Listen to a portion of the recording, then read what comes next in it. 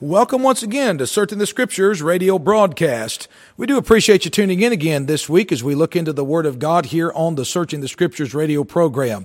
I'm Pastor Travis Alltop, and this is a ministry of Bluegrass Pike Baptist Church from right here in Danville, Kentucky. Thank you for tuning in, and we trust and pray that you're getting some help from the Bible lessons that we conduct here each and every week. This week, we'd ask you to open your Bible to Psalm chapter 51. Psalm 51, and we're going to be reading David's prayer of repentance. Now, this prayer of repentance of David's is not the prayer of a lost man who's approaching God and wanting to be saved. This prayer is the prayer of a man who already is a saint. He's an Old Testament saint. However, the Apostle Paul, when preaching the gospel in Acts chapter 13, says that those of us that believe the gospel and believe upon the Lord Jesus Christ have what he calls the, quote, sure mercies of David. So David is an Old Testament type of the New Testament believer. And certainly David was the apple of God's eye, the great anointed king of Israel, and he loved God deeply. However, David stained his record, and David sinned grievously against the God that he loved. The reason I'm going to look at this week is because we've been looking at, in previous weeks, we've been looking at the doctrine of eternal security and the fact that the hotly debated question of, well, once a man has been born again, can that man ever perish again? And of course, our conclusion by looking at the great promises in the New Testament is that one that has truly been born again, he has received the Lord Jesus Christ by faith and has passed from death to life, been washed in the blood of Christ, and robed in the righteousness of God Almighty. That man, once he is saved and been given the gift of eternal life by grace through faith, will never and can never perish. Now, I realize many people say, that's just impossible, preacher. You're just saying that and you're going to get people living so careless. Well, listen to me.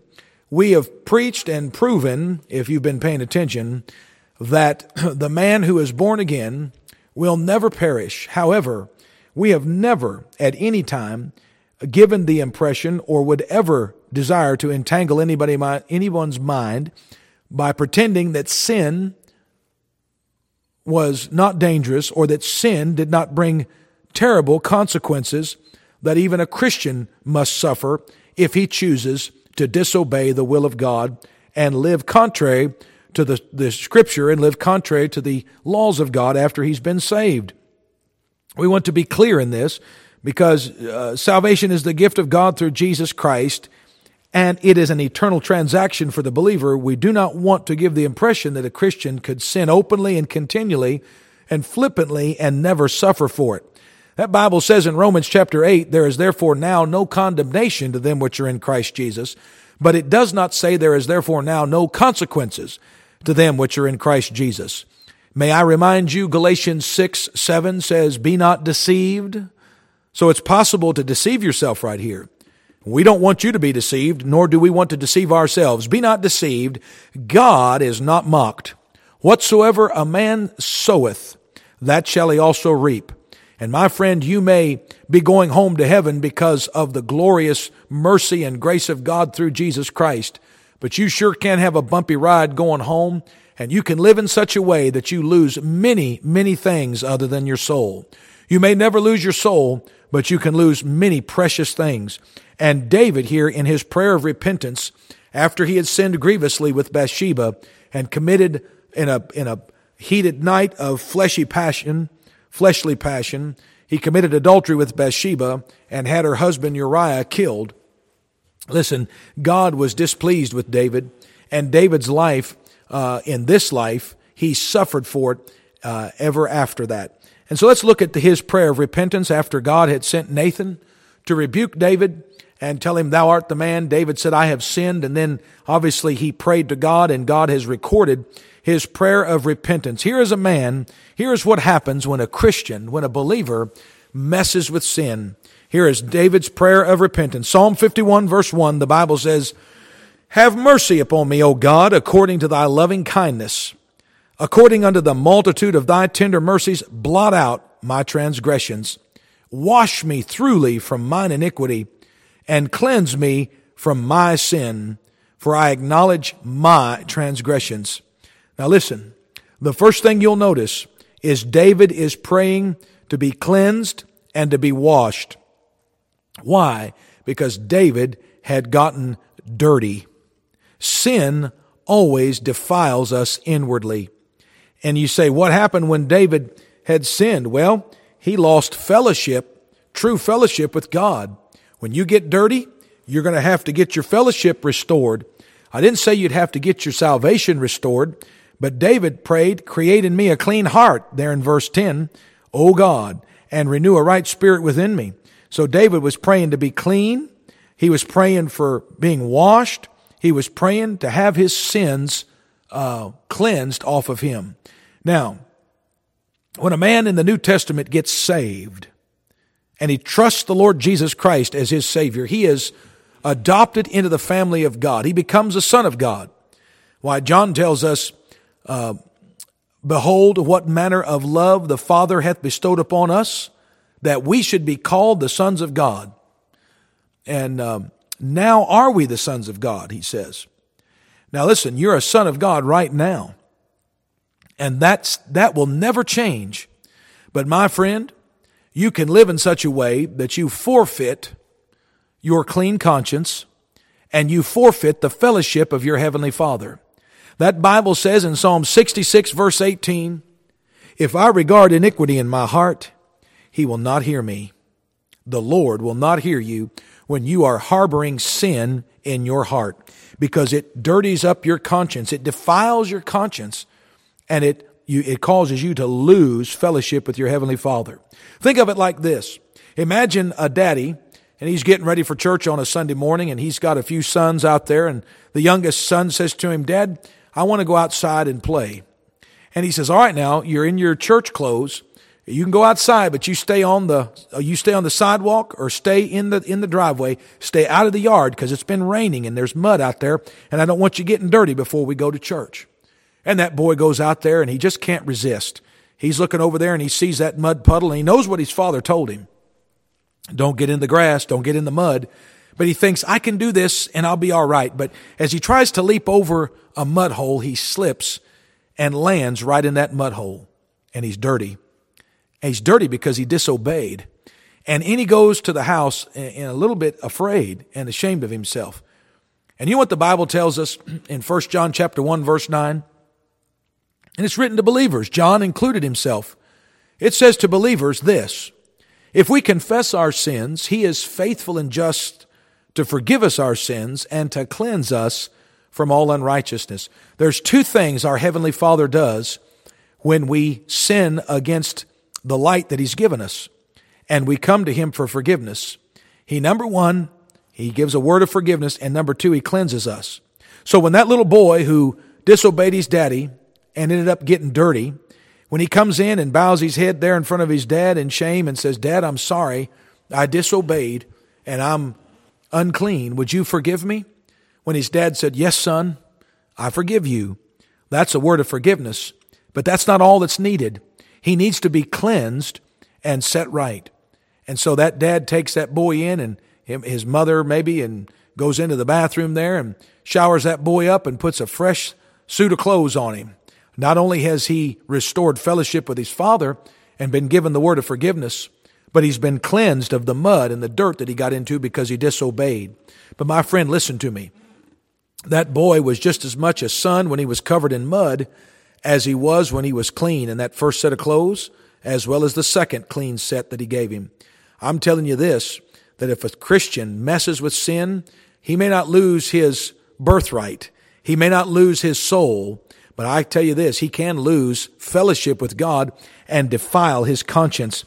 David said, wash me thoroughly. He says, cleanse me from my sin. Listen, the other thing is this. Look at verse 3. He says, David, a saint of God who's gotten involved in a grievous sin against God, he says, I acknowledge my transgressions and my sin is ever before me. Notice what else happens. Not only does sin defile the conscience of the believer, but it also dominates their thoughts. My friend, if you've been born again and you're harboring sin in your life and heart secretly, practicing sin or maybe openly sinning, I'm telling you this, that sin will dominate your mind. David couldn't get it off of his mind. He said, my sin is ever before me. It was always there in his mind. And if there's sin in your life, it will cause you to think of it often, and it will not leave you alone until you repent and come to God to get clean. You know, I remember a young man, a friend of mine, he was several years younger than me. This happened over 20 years ago. But he was a young boy, and he was a Christian, no doubt about it. Clean living young man, and he often professed faith in the Lord Jesus Christ. In other words, he was not ashamed to talk about his Lord and Savior, Jesus Christ. And right before he graduated, he got into some trouble. Him and his buddies were out, and they got to drinking some beer, got to goofing off and messing around with sin, and they got caught. And he was going to a Christian school, and they told him that the punishment was going to be he was going to be suspended, and he would not be allowed to take part in the graduation ceremonies. And when his family returned home from the graduation ceremony, the boy had taken his life. And his note that he had left for everybody told the tale of a man whose sin had dominated his mind, and he was up and down, and he says, I feel as though I'll never be able to have victory. And he mentioned in that letter, that suicide note, that he had disgraced the Lord and disgraced his family, and he was tired of living that way. Now listen, if you don't get anything else out of this lesson today, those of you listening to me today, if you're entertaining thoughts of suicide, you listen to this preacher. Are you listening? Those thoughts are not coming from heaven. They're not coming from the Spirit of God at all.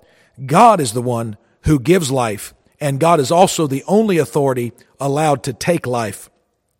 And my friend, if you're considering and kicking around thoughts of suicide, you go to your knees right now and you tell God whatever it is that's causing you to be stressed out to the place that you would entertain thoughts like that. No, my friend, those thoughts are not from God. Those thoughts are directly from our adversary, the devil.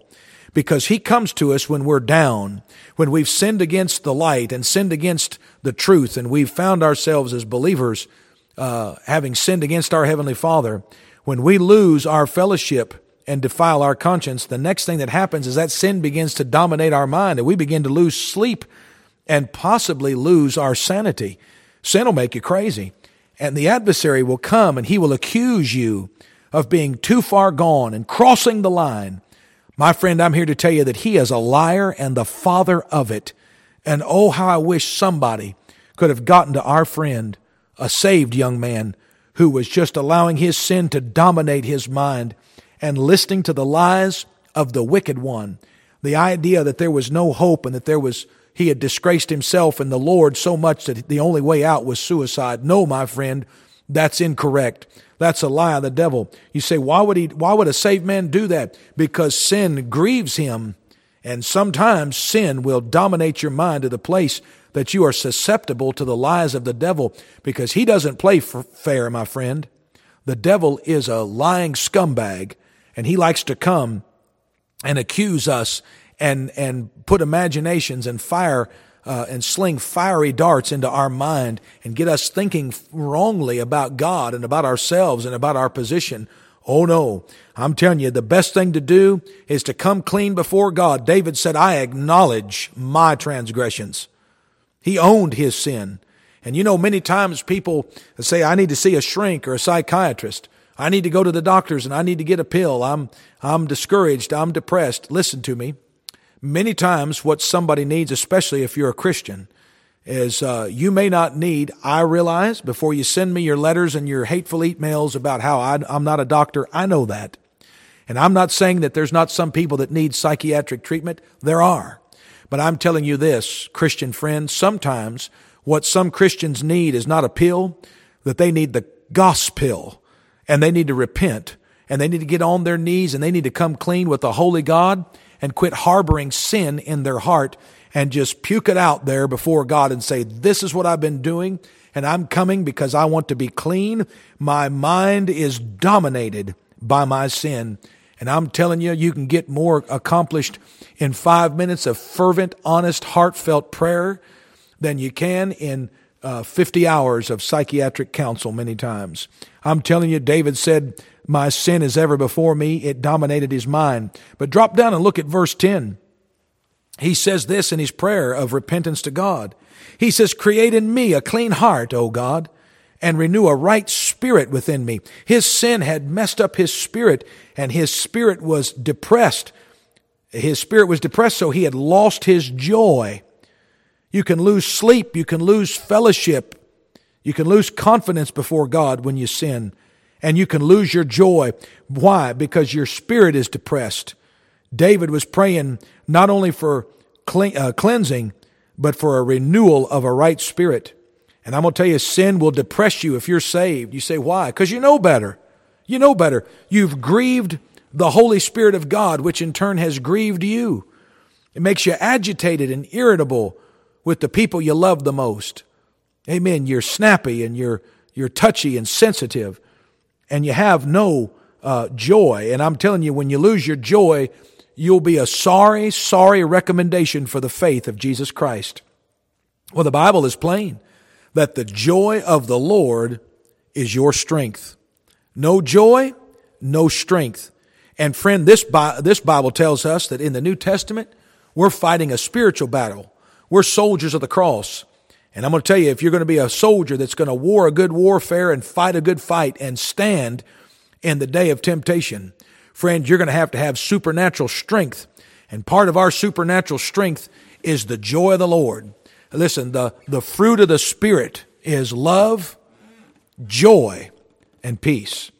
And I'm here to tell you that sin will steal and rob us of joy, and therefore we'll be depressed. You know what is a great example of a man who had every reason to be depressed, but he wasn't? And you say, who's that? That's the Apostle Paul. What a great example he is to all of us. When he was lied about, beaten in the streets of Philippi in Acts chapter 16, stripped and humiliated, and then taken into the prison.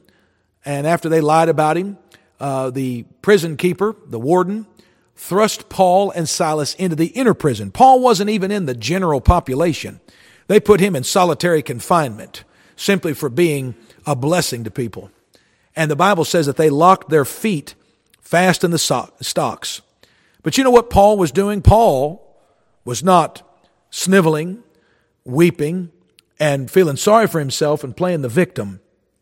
No, his conscience was clear, his heart was clean, no sin had dominion over him, and instead you find him in great strength, because at about midnight, Paul and Silas prayed and sang praises unto God. You say, what did Paul have? He had strength, spiritual strength enough to call on God and sing his praises. And the Bible says the prisoners heard them praying and singing. And you know what the miracle is? If you study that passage, most people would say, well, the miracle is that God shook the foundation of the prison, and amen, all of the bands were loosed and all the cell doors fell open. That's not the miracle. The miracle is none of the prisoners fled. You say, why?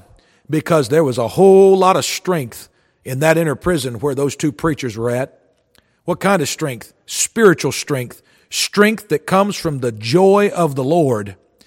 And I'm going to tell you something. Jesus said this, no man taketh your joy from you. So nobody can steal your joy, but you sure enough can give it away. You say, what will steal my joy? Sin is the quickest joy killer for the Christian that there is. And when you don't have joy, you'll be depressed. And when you're depressed, you're agitated and irritable and grieved. Amen. That Bible says, grieve not the Holy Spirit of God, whereby ye are sealed unto the day of redemption. What grieves the Spirit of God? Why, filthy communication out of your mouth, anger, amen, that's uncontrolled and allowed to rest in your bosom. Amen. All kinds of things, whoremongering and being grudging one toward another. Listen, sin will depress you. And David knew that. He said, create in me a clean heart, O God, and renew a right spirit within me. You see what I'm trying to get across to you today? Oh, yes, I believe in the security of the blood-washed, born-again child of God. But I do not believe that sin will not affect you or cause you to suffer great consequences. You may not lose your soul because you're eternally secure, but my friend, you can lose much. As we've seen, you can lose your fellowship and your confidence before God. You can lose sleep and possibly your sanity. And you can lose your joy because your spirit is depressed and your mind is dominated and your conscience is defiled because of sin. But I want you to notice, look down at verse 12. Here's what what David prays, I'm in Psalm 51, verse 12. What else happens to the saint that messes with sin? Well, the Bible says here he prayed and said, restore unto me the joy of thy salvation. So you'll notice right there, he's not asking God to restore his salvation. Even under the Old Testament law, he didn't lose what he had. He just simply had lost his joy, and he said, restore unto me the joy of thy salvation. Then he says, uphold me with thy free spirit, then will I teach transgressors thy ways, and sinners shall be converted unto thee. Listen to me. He asks for a clean heart, a right spirit, and a restoration of his joy.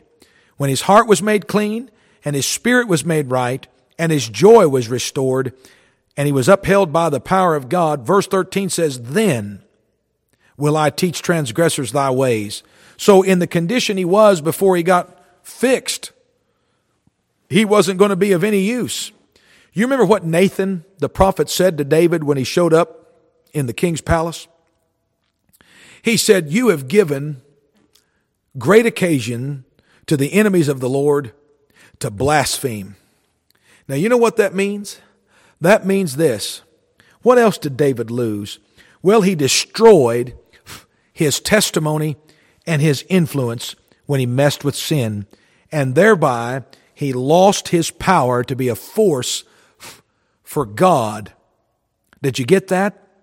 You cannot play with sin and get away with it. Listen, those of us who know the Bible and believe eternal security is a true doctrine, that once a man's been saved, he'll never be lost. Listen to us. We do not teach, as some accuse us, that it's okay to mess with sin. No, friend, you can lose a lot. This man, David, destroyed his own testimony and lost his power to be a force or an influence for the cause of his God. And I'm telling you, friend, if you mess with sin, God will see to it that you lose power to serve him.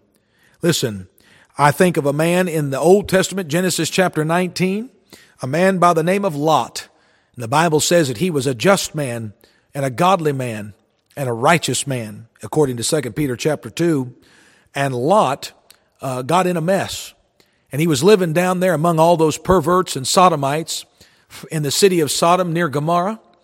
And you know what happened when he found out about God's judgment that was on the way? Well, he goes back and he warns his family. But do you know what Genesis 19 verse 26 tells us? It tells us that he seemed unto his family as one that mocked. In other words, they laughed at him. They said, are you kidding me? You're going to come down here and tell us about God's going to send judgment? Big deal. Nobody listened to him. Why? Because they had lost respect for Lot. And he had no influence on them. He had lost his testimony. He had lost respect. And he had lost power to have any kind of influence with men. And can I tell you something? Sin in a Christian's life will cause you to lose your testimony. And I'm telling you, your testimony is precious. That Bible says, let him that nameth the name of Christ depart from iniquity. And 1 Corinthians 9, which is often used to teach that someone can fall away and ultimately be lost, doesn't teach that at all. Here's what the Apostle Paul says. The same man who said, I'm persuaded that neither death, nor life, nor angels, nor principalities, nor powers, nor things present, nor things to come, nor height, nor depth, nor any other creature shall be able to separate us from the love of God which is in Christ Jesus. The same one who said, I am persuaded that, over there he says that he is able to keep that. I know whom I believed and am persuaded that he is able to keep that which I've committed unto him against that day. The same one who said, grieve not the Holy Spirit of God, whereby you're sealed to the day of redemption. That man, the Apostle Paul, in 1 Corinthians chapter 9 says, I keep under my body and bring it into subjection, lest that by any means, when I have preached to others, I myself should be a castaway. Well, some people grab that verse and say, well, Paul was still afraid of being lost. No, that's not what he's saying at all.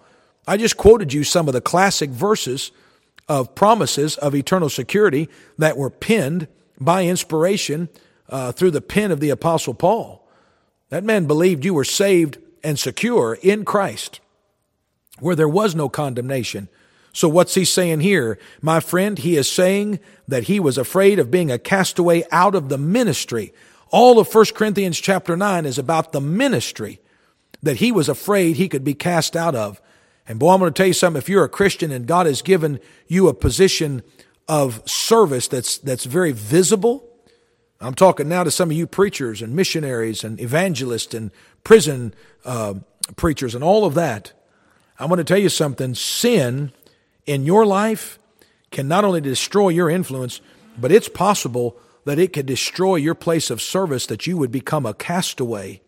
Paul wanted to keep himself, his body, under subjection to what? To the leadership of the Holy Ghost. Because Paul recognized that he had the potential to make a huge mess. And if he did that, he could lose the privilege of being an apostle. And therefore, after he had preached to others, he would be a castaway. All the influence that would be on those that looked up the Apostle Paul. You know, the truth of the matter is, you can't lose your salvation. And thank God, because if you could, you would. But I'll tell you what, you can lose a lot. You can lose your power, and you can lose your testimony and destroy yourself and your place of service by messing with sin. You say, what do you mean? I mean this. I've told our church here that while I realize I will not lose my soul because of the faithfulness of Jesus Christ, I could live in such a way, God forbid, but I could go out and live in such a way that I would forfeit the privilege of being the pastor at Bluegrass Pike Baptist Church. And I would become a castaway in the ministry and no longer be able to stand and direct people and preach to others as I once did, because I'll tell you, when you lose trust and you break trust with your people and you live openly in sin, it's going to hurt you, it's going to destroy your testimony, and it's going to hurt the people that you once influenced, and you're going to lose your influence in the future. You know, it's kind of like this. Old brother Roger Hoots, he gave a great illustration one time I've never forgotten. He said, picture, if you will, a white shirt. It's a shirt that's used with a suit, jacket, and a tie. But one day, he says there's a pen left in that front pocket with the cap off, and there's a big blot of ink right there. And it blots that shirt. And so it's washed in the washer and given attention. And while the shirt is made clean again, there's still a little stain there, a little blot that will never be brought out. Well, the man that owns the shirt will still use the shirt, but he won't use it anymore with the shirt and the tie and the jacket. Rather, the shirt might become a shirt that he would use while mowing the lawn or trimming trees. It's still a service, but it's a lesser service. And my friend, you better understand that still is the truth.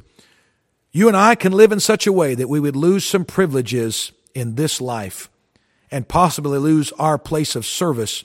Now, we may be given a different place of service, and we will not be cast out of the family of God, but we sure enough can be pulled down and become a castaway out of the ministry or the place of influence that we once held.